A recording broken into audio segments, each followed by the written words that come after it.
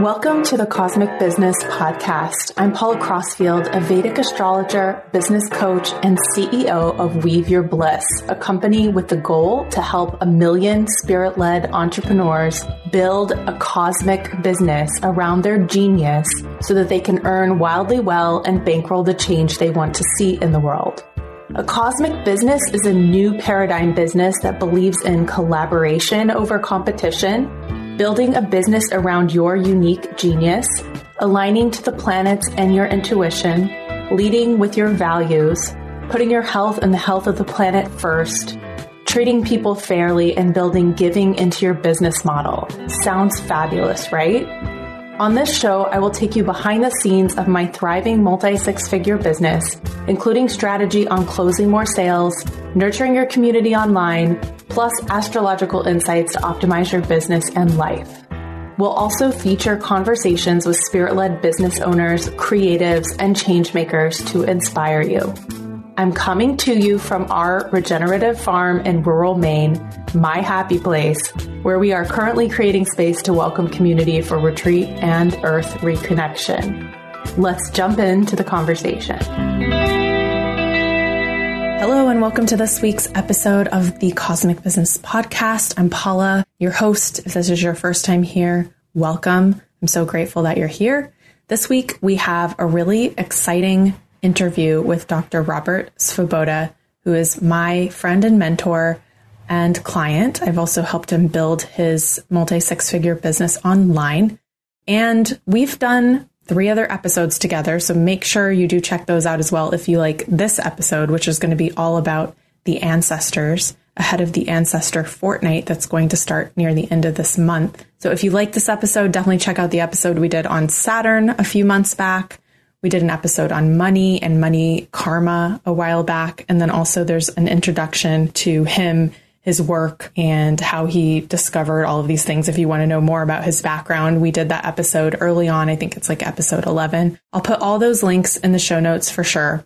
But in this episode, we talked about the importance of honoring our ancestors for creating success and harmony in our life, how to do this easily on your own, why the Ancestor Fortnight is a great time to focus on this, and what not to be doing during this time. And you get to hear a little bit about Dr. Svoboda's troubled ancestors and how he works with them. So if you have some ancestors that may have been problematic, maybe still impacting you, you don't want to miss this episode. All of this work that we talk about in this episode is a remedy. When we are thinking about having a spirit-led business, we want to be in a flow with these divine forces, these greater forces that help us to align and actually are sources of our power. So we actually talk in this episode too about the Indian calendar and its logic as far as we go through Shravana, and then we go through Ganesh Chaturthi, this time to celebrate Ganesha, who's the remover of obstacles. And then we go into the Ancestor Fortnight and we're honoring our ancestors. And there's this logic that happens. It's actually a power building, building our personal power so that we can move forward. So he talks about that in detail too here, which you don't want to miss for sure. So before we jump in, I do want to let you know that if you are not signed up for my weekly newsletter, my Resonance Love Letters that come out every Friday, I highly recommend that you do sign up for that. It's totally free. This is my exclusive insights on the current astrology, on business strategy to help you in your spirit-led business, and also behind the scenes of my work and life. It is the most personal, the most candid that I get in any space. I really value your eyes and your time, so I want to make sure that I'm sharing things that are potent, are going to help them move the needle forward for you. Also, if you have my astrology guidebook, which comes out every October, so there's going to be a new one soon. But each year, you can drop that into your Google Calendar, and this allows you to see all of the auspicious dates, the hand-picked ones, and then also the Indian calendar dates so that you can plan ahead. It also lets you know when the full moon is, the new moon, what nakshatra it's in, if there's an eclipse. There's a lot of information in there that will help you throughout the year to plan. And in my newsletter, I will also be sharing context and information. So as the nodes move, as things change in the sky, I also give context in that newsletter. So make sure you go to the show notes and you are signed up to receive those Friday newsletters. And I also drop a newsletter at the beginning of the week to let you know about the latest podcasts so you don't miss out on those. whenever there are offerings or things that might help you in your life, I'm sharing those there as well. So it's the place to learn the most and get the most access. Also, I accidentally said that the Sarva Pitru Amavasya and eclipse is on October 15th. It's actually on the 14th. So please forgive me when you hear me say that in this episode. So I'm now excited to present my interview with Dr. Robert Svoboda about the ancestors. Hi, Dr. Robert. Welcome to the podcast. Hello. So today we're talking about ancestors and their importance for a good life, our relationship with them being in good order, and the results of that. And so the Ancestor Fortnight will be starting on September 29th, and it will end with Sarva Pitru Amavasya, that's the new moon of the ancestors, on October 15th, which is also an eclipse. So I wanted to just start out by having you talk about why the ancestors, or why honoring the ancestors is so important, or having a relationship to them and understanding where you come from. Well, even when I was young, I had an appreciation for my ancestors because both my parents were interested in their genealogies. And on my father's side, it goes back directly to a small village on the outskirts of a small city, on the outskirts of a bigger city in Moravia, which is one half of the Czech Republic. On my mother's side, it's a little more complicated, but I always had some understanding that the influence of my grandparents was strong on my parents and therefore on me, and the influence of my great-grandparents would have been a strong influence on my grandparents, and so on. It was, however, only after I went to India and met Vimalananda that I really got a better understanding of just how pervasive and how fundamental this influence is. So could you say more about why, like before we even go into how we honor them, let's talk about why we should honor them. And I'm going to mostly follow what Vimalananda told me here. And he said, of course, the most important reason to honor them is because, after all, without them, you would not be here. So whatever they have done, however they have lived in their lives, you have to be thankful to them, because without them, you would not be you. You might not exist. You might be someone else, but you definitely would not be who you are. So you have to be thankful to them for that. You don't have to be thankful to them if they are influencing you in undesirable ways. And what he said is that when it comes to your blood relations, to your blood ancestors, your genes and chromosomes have come directly from them. He said it really honestly does not matter whether you believe that they still exist after death or not. And he did believe that they continued to exist. He said, even if they themselves don't continue to exist after death, their genetic patterns and their epigenetics, which genes were methylated and therefore activated or deactivated, and how they were activated and what that pattern was, all those patterns are patterns that will have manifested in the lives of their children and all the way down to you. Now, it is true that once you get past about 7 generations, the influence is less than 1%. That's interesting because of the indigenous belief of, thinking of 7 generations ahead when you're making a decision. And Vimalananda, of course, owned thoroughbred racehorses, and if you cross a non-thoroughbred with the thoroughbred and you keep crossing it with the thoroughbred after 7 generations, it's regarded as a thoroughbred. So there's very much something about this 7th generation thing. So the 7th generation is having a much reduced influence on you than, let's say, your parents do. But your grandparents, your great-grandparents, your great-grandparents are still having a significant influence on who you are. And if it is, whether or not they still exist or not, it's because those patterns are still there and those patterns can still be activated in you. And if those are good patterns, if your great-grandparents were saints, then that's great. That will be having a good effect on you. But most human beings are not saints, and most human beings are focused on something they are very much attracted to or very much trying to avoid. And strong emotions get accumulated around these positions, and they can definitely influence the patterns that are present in those people and therefore in their descendants. And so Vimalananda's opinion was it's extremely important to negate as far as possible these negative patterns from the ancestors, because otherwise, since they're in your genetics and your epigenetics, they're affecting you 24 hours a day. So you may be meditating hours and hours a day, but the rest of the time that you're not actively keeping your mind focused, then what's happening is these other patterns are influencing you. Yeah, I think it's worthwhile also to differentiate that honoring the ancestors doesn't mean that we are giving them a pass or that we are saying what they did was okay, or what we're trying to do is harmonize and clear maybe some of the karmas that they have done, or make it easier for ourselves to live in this world now. And Vimalananda emphasized this as well. He said that in certain societies, most of them much less complex than modern societies, there is an assumption that the ancestors will get reborn in the family regularly. In fact, there are some cultures I've read about that expect that the grandfather will get born to the grandchildren as a son or daughter, and the grandmother will get reborn to the grandchildren. Or they name people after the dead, like in Jewish culture. There's a lot of naming after people who've died. So that's a reinforcement to encourage those very ancestors not only to be present, but for their personalities to continue to persist. Vimalananda thought this was a very poor idea, because you're reinforcing, again, if these are transcendent saintly beings, that's great. Otherwise, whatever imperfections they have, you will be reinforcing those imperfections and making them all the more difficult to deal with in your own life. So his feeling was much more that we need to honor the ancestors, attempt to do what we can to symbolically satisfy residual desires they may have, because that's the thing. Someone dies, usually they die with some residual desire. And let's just assume for a moment that they continue to exist after death.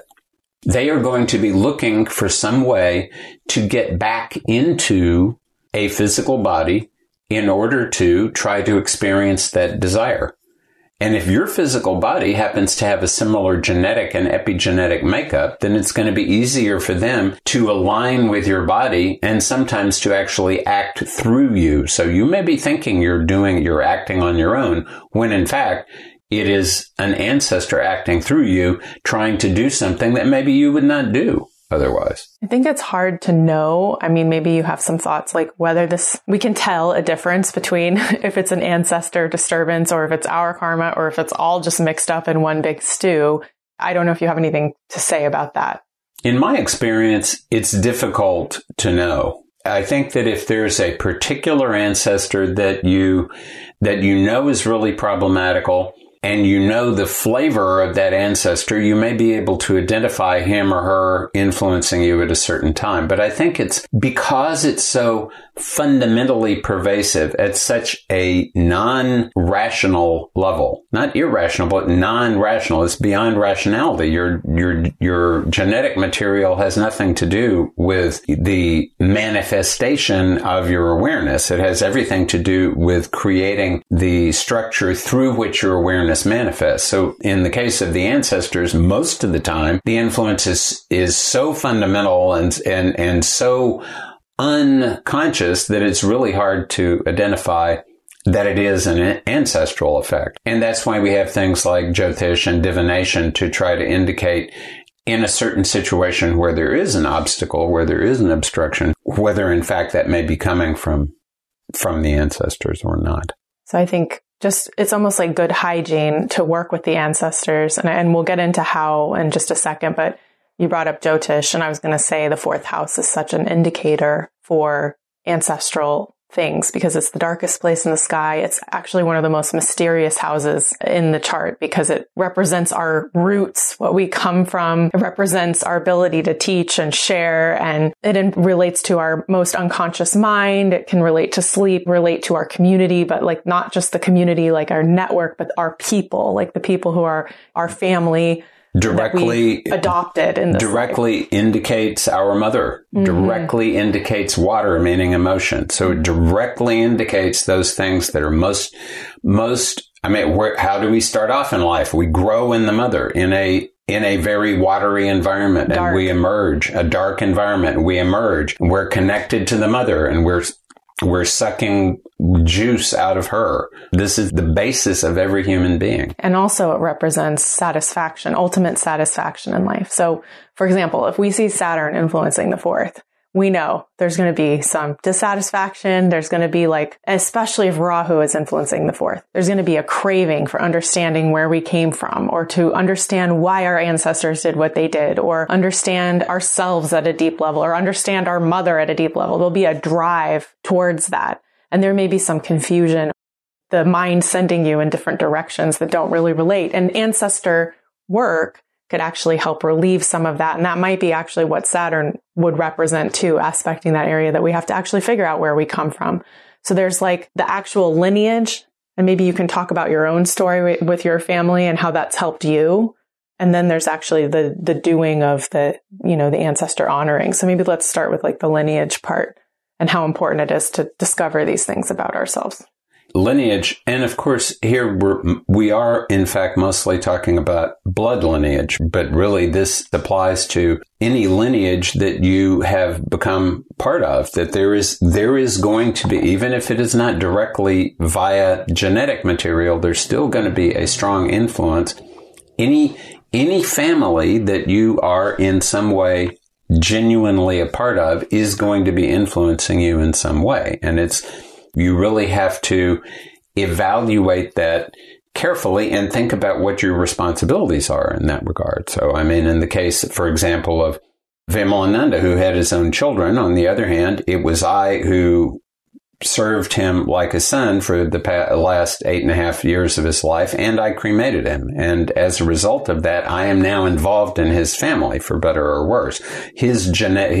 The 15 generations who lived in Bombay, the generations before that who lived in Gujarat, I have a responsibility to all of them because I have taken on that responsibility. But I also have a responsibility to the members of my blood family who are my ancestors. And on my father's side, it's not particularly complicated. Moravian peasants. It's fair. They came over and became farmers and, were hard workers in Texas. That's not that complicated. It requires attention, but it's not that complicated. On my mother's side, it's a little more complicated because great-great-grandfather Joseph Henry Smith elected to flee Texas at the end of the Civil War and go down to Brazil, where he could still own slaves. And he continued to be there until a couple of years after Brazil finally abolished slavery in 1881. And then he came back, bringing back his kids, who then were not exactly well aligned with society in Texas at that time. And he got into some trouble, and there was a big court case that got written up in the New York Times back in the 1880s. And he ended up going to the federal penitentiary. That didn't help out his daughter, great-grandmother Josephine of mine. And she had a number of vicissitudes in life involving her son, who was my mother's father. And all of these things influenced me. So I certainly pay some attention to my mother's father, who I did know. But when I am focusing on my ancestors, I pay more attention to great-grandmother Josephine, who had a very hard life, and to great-great-grandfather Joseph Henry Smith, who, number one, of course, named his daughter Josephine after himself, and who is substantially responsible for what happened to great-grandmother Josephine. So I certainly feel compassion for everyone, but I feel a lot more sympathy for great-grandmother Josephine than I do for great-great-granddad Joseph. Mm-hmm. And I make it very clear when I salute them that this is the situation right now, and that certainly, I appreciate whatever blessing she can offer, but it's my responsibility to try to do nice things for her. But it's not that much of my responsibility to try to personally do nice things for great-great-granddad, because it's his responsibility, wherever he is now, to be doing things for her and for the rest of the family. As Vimalananda pointed out, almost certainly, all of those ancestors have been reborn, and they may not remember anything of what their ancestry was. But the reality is that since that is still in the past, it is still bound up in their prarabdha, bound up in their sanchita karma. It's all still part of what is making them who they are. And they are still going to need to deal with that if they want to continue evolving. So they themselves need to, and when you do something for like a great-great-grandfather like that, whoever, in whatever kind of condition that individual may be now, that person may have no clue as to what's going on, but some effect is going to be there. And it's our responsibility to try to make it as positive an effect, overall positive, as possible. Can you talk about just how it's helped you to know this storyline, like to understand this? Like, we can honor our ancestors if we don't know our own lineage. You know what I mean? And it's very beneficial to try to at least go and find out, like, even if you do like 23andMe, it's got the technology now to show you like what villages for me, it's Ireland that a lot of my people come from. I can go and see, right? So can you just talk about, like, from your perspective, how that's been helpful just to know this story? It's actually been extremely helpful because I've also gone to 23andMe and I found out that I'm 0.5% Ashkenazi Jewish and 0.5% Congolese. Always felt an affinity towards Africa. That's one thing. But it's having learned the story of great-grandmother Josephine and about the father of my grandfather, who was of quite unknown ancestry, who kind of appeared and then disappeared again. He's the only one that we can imagine could have had Jewish and Congolese ancestry.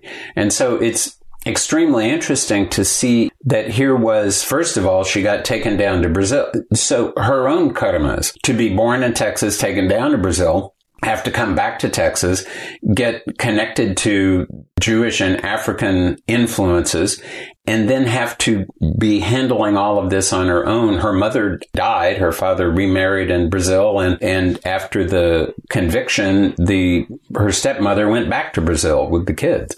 So just the understanding of, not even a really understanding on some kind of seriously rational level, but just kind of a subconscious understanding of how all of these things were moving and moving around her. And she was simply being caught up in the waves of all these karmic influences happening and being specifically influenced by the karmas that her father was performing, how that influenced her, how that influenced my grandfather, who was definitely regarded as would have been back in when he would have been coming of age. This was back in the 1910s and the 1920s when racism was really extremely prominent in the U.S. back then. So his father was nowhere. There was some hint that maybe there might have been something going on that was not completely nice and lily white. And that itself had an influence on him. And there's a story in the family, I don't know whether it's true or not, but that he was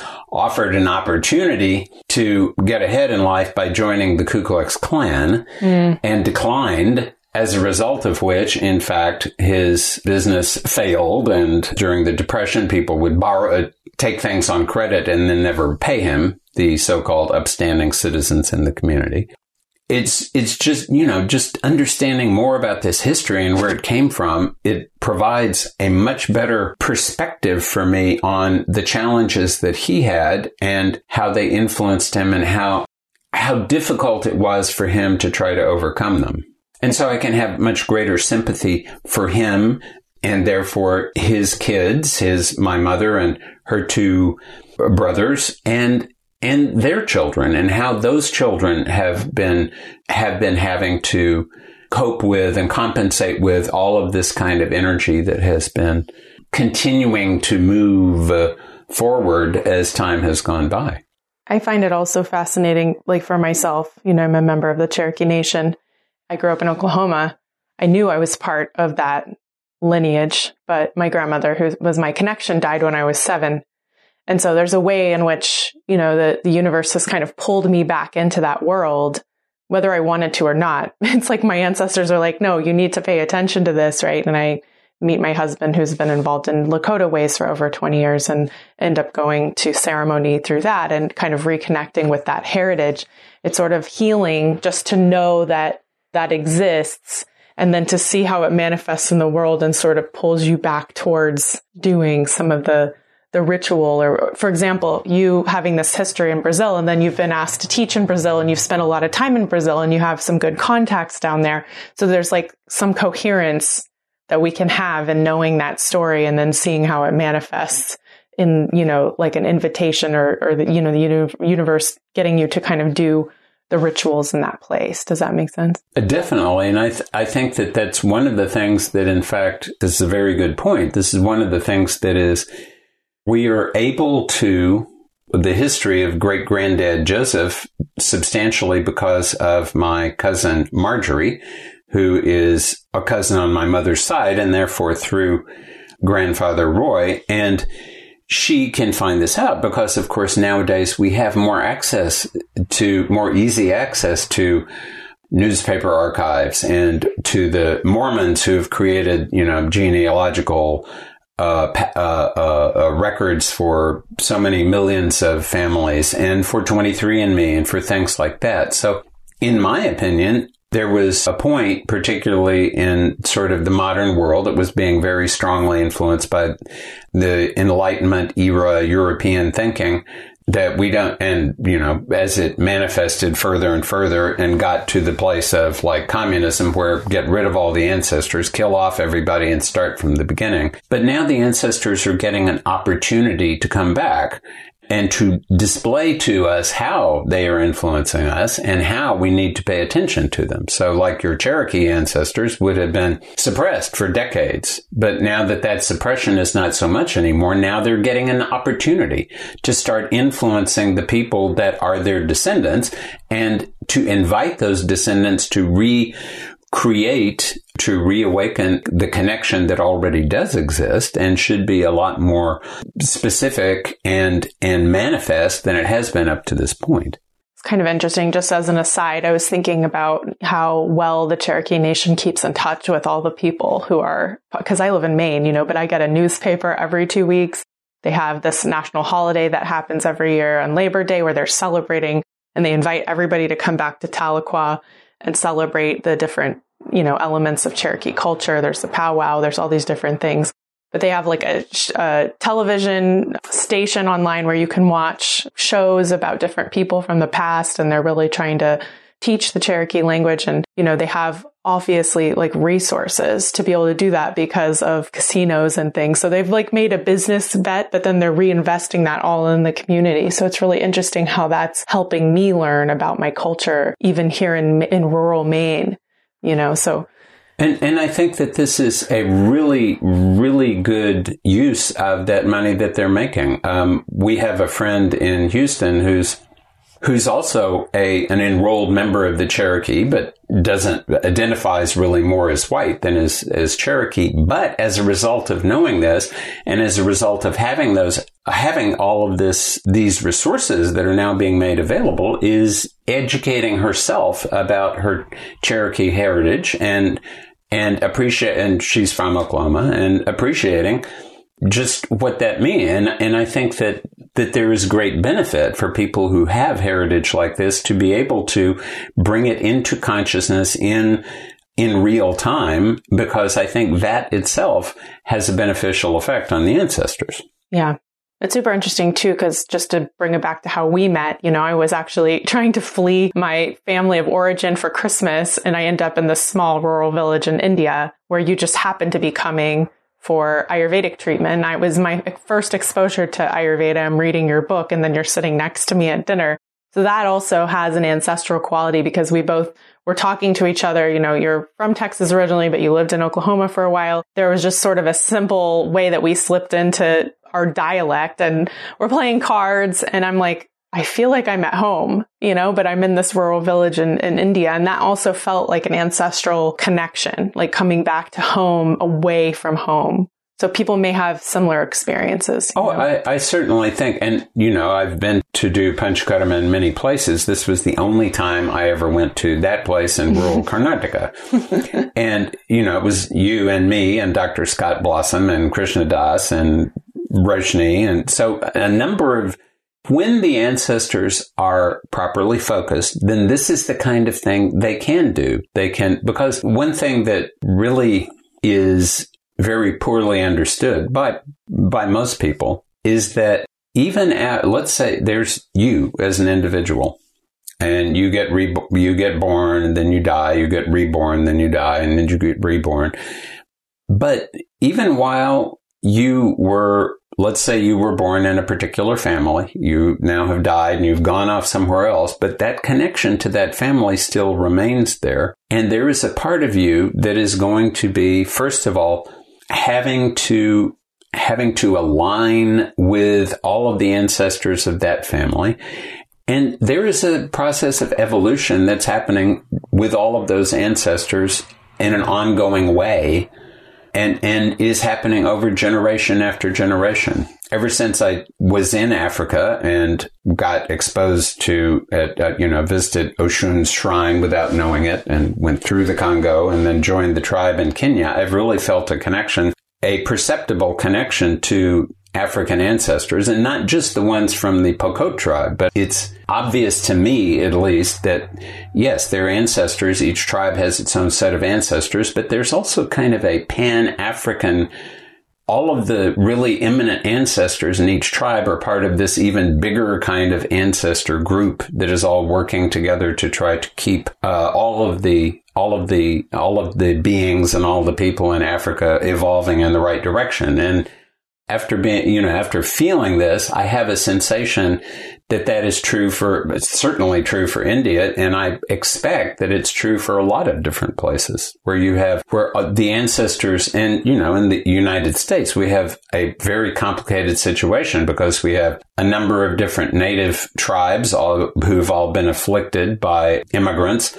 And then, of course, all the Africans who came over and were afflicted and brought their own ancestors, and then ancestors now from all different parts of the world of people who are coming here to have material prosperity, but are bringing all of their ancestor karma along with them. So there's now just in this space of North America, and especially in the United States, though of course there are immigrants in Canada and Mexico also. But here it's like part of the challenge that we're experiencing in society is the fact that these ancestors are all trying to grab our attention, and they have not yet found a good way to be really harmoniously aligned with one another. So part of what our responsibility is, natives of the United States, is when we're doing ancestor worship to acknowledge the ancestors of everybody in the country and how we salute them, but where we have to encourage all of them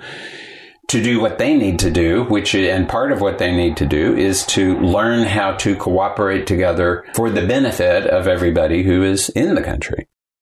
Really fascinating to think about, because I think what I also wanted to say, and this brings us back to Ancestor Fortnight, is we don't have, Halloween is like, our equivalent, if there is any like minimal amount of equivalent, but we don't actually have a time set aside. Halloween was the equivalent. But now it's not. Like now it's a Hallmark holiday, So what we don't have is like an actual time where we honor our ancestors as part of a flow, which is what they do in India. This is the beginning of the holiday season. So maybe just talk about the importance of Ancestor Fortnight, because we've got like 1 billion people in India, maybe not, the majority of whom are Hindu, are doing something around the Ancestor Fortnight. So can you just talk about why this period is so important and where it is in the calendar? And I think we should include the 1 billion people in China who have an ancestor event that is also sometime in the Northern Hemisphere. These things happen in the autumn of the year because that's the time the year is dying. Mm-hmm. So and that's why there was Halloween, which is the eve of All Hallows Day, when you were supposed to go and pay attention to all your ancestors. So even today, that there are still, I'm sure, hundreds of millions of Chinese that pay attention to their ancestors and hundreds of millions of Indians. So there is a very strong astral world focus on these things in the autumn. And in India in particular during the ancestor fortnight, which admittedly it's a lunar holiday, so a lunar period. It changes every year, but it's usually roughly in September. You think of the autumnal equinox as being like the sunset of the year. So this is a logical time to worship the ancestors. So Indian ancestor worship is slightly complex. There are things that you are expected to do after someone passes on, particularly in that 2-week period that is called the Sudaka. There's also a 2-week period after a birth. It's when the astral world and the ancestral world is open. You're expected not to go to the temple, not to do anything auspicious, but to just let everything remain nice and focused on the family, either the birth, someone coming in, or the death, someone going out. During that period, you ideally do a specific ritual called Pindadan, Shraddha. Then after 1 year, you repeat that ritual. Sometimes, of course, it doesn't work out to do that. And then you may end up doing it in a different place under different circumstances. But it's always regarded as being appropriate to worship your ancestors. If you can do it during the ancestor fortnight. What does worship mean? Let's really get granular here. So, the simplest kind of worship or appreciation that Vimalananda taught me, he called tarpana. Mm-hmm. And tarpana comes from a Sanskrit root that means to satisfy or to gratify. In his opinion, the simplest possible tarpana that you could do is to, on an appropriate day, and that appropriate day, new moon days are always appropriate. Really, it can be done anytime, but it's best to do it when the moon is waning, meaning after the full moon has happened and before the new moon or up to the end of the new moon. And that it should be done any day after sunrise up until the sun is directly overhead. So noon, but not noon on the clock, noon local mean time, when it's really the sun is at its zenith, the maximum. So during that, quarter of the day. Preferably, you go down to the banks of a river, a lake, a stream, or the ocean, the sea. If you can't do that, you do it wherever you happen to be. But ideally, you do it on the banks of something. And you sit down there, maybe you bring some incense with you if available, and you calm your mind, and then you request the ancestors to come and be present. And you invite all of them in general, but... Do you have to know all their names, or can you just kind of... If you know their names, it's like inviting anyone to anything. If you know their names, they're better. But if you don't know their names, you just say, my mother and my father, and my mother's mother and father, and my father's mother and father, and their mother, their parents, and their uncles and aunts and cousins, and so on. And so as many names as you personally know, put those names in. And you actually have a list of the names that you call forward, so people know. You can have a cheat sheet. I have a cheat sheet, and I don't limit this to blood ancestors. I include all the blood ancestors that I know the names of, and of course the ones I don't. And I include everybody from Vimalananda's family, since I've taken on that responsibility, cremated him, done Shraddha for him. But also there are people that were like family, and so I behave towards them as if they were family and were my blood ancestors. And so I include their names also. So anybody who you feel a familial connection to is somebody that you can invite. They just have to be dead. That's the main thing. And I say that because in the past, it has been the case that people who know how to do this ritual really well, there have been cases where they have, admittedly not often, but by doing the ritual, you could encourage someone who's still alive to move in the direction of being connected to the ancestors. That would be a big karma for you. But the thing is, when you're doing this work, you're bringing harmony into your family line. So if there are people who are going to become ancestors, you're actually helping to harmonize them by harmonizing with these ancestors yourself, right? Yes. And so you're basically, would you say that you're basically clearing karma? And so this process of doing tarpana, which you can do on every new moon, but especially during the ancestor fortnight, because there's momentum, right? There's a lot of people doing this work, which sort of thins the veil and makes it easier to do this work, wouldn't you say? And that's why this is a really good time of year to clear karma. It also makes sense if you are following Indian tradition and you understand the Indian calendar, doing this first, we're sort of setting a good foundation for all the other processes that will happen throughout the fall. So this is a really rich time to actually make progress and to remove some of those potential obstacles that are coming up in your own karmic field, whether you understand it or not, maybe relating to your ancestors. Do you have anything to add to that? Or do you want to talk about how the calendar flows, like how this leads into where we're going? The calendar for this whole process begins with Guru Purnima. So you worship the Guru. And then after Guru Purnima, there comes Shravana. And Shravana is meant for worshiping Shiva and becoming like a Shivalinga and becoming calm and well-aligned. And then there's the Ganapati festival. And that happens in the bright fortnight of the lunar month of Bhadrapada. And so that's to remove any possible obstacles. And then there's the ancestor fortnight. So now we've aligned ourselves, we've calmed ourselves down, we've requested Ganapati to remove any kind of obstacles, and then we connect to the ancestors. After which, the next day after Sarvapitru Amavasya, after that new moon for the ancestors, the very next day is the beginning of the autumn Navaratri, when you start to accumulate Shakti, when you worship the goddess. So why do you feel okay about accumulating Shakti? Because you've satisfied the ancestors, because you've gotten Ganapati to remove the obstacles. And maybe you've given something up during Shravana, so you've kind of cleared out your own system. Maybe you've done some fasting. And you've tried to make your awareness as much like a Shivalinga as possible, and you bowed down to your guru first to get the whole process started. So the ancestor fortnight is a critical part of this, because you want to benefit the ancestors, but the best way to benefit the ancestors in the context of accumulating Shakti is not to let them accumulate Shakti directly, but for you to accumulate Shakti in this time and place where you happen to be located as the living organism, the representative of all these people who were living but are not living anymore. So you, as the representative of this lineage of previously living people, you are there, and the better that your awareness can be purified and focused on being as transparent to reality as it can, then is going to be of better use to the ancestors than if you're just trying to shovel energy in their direction.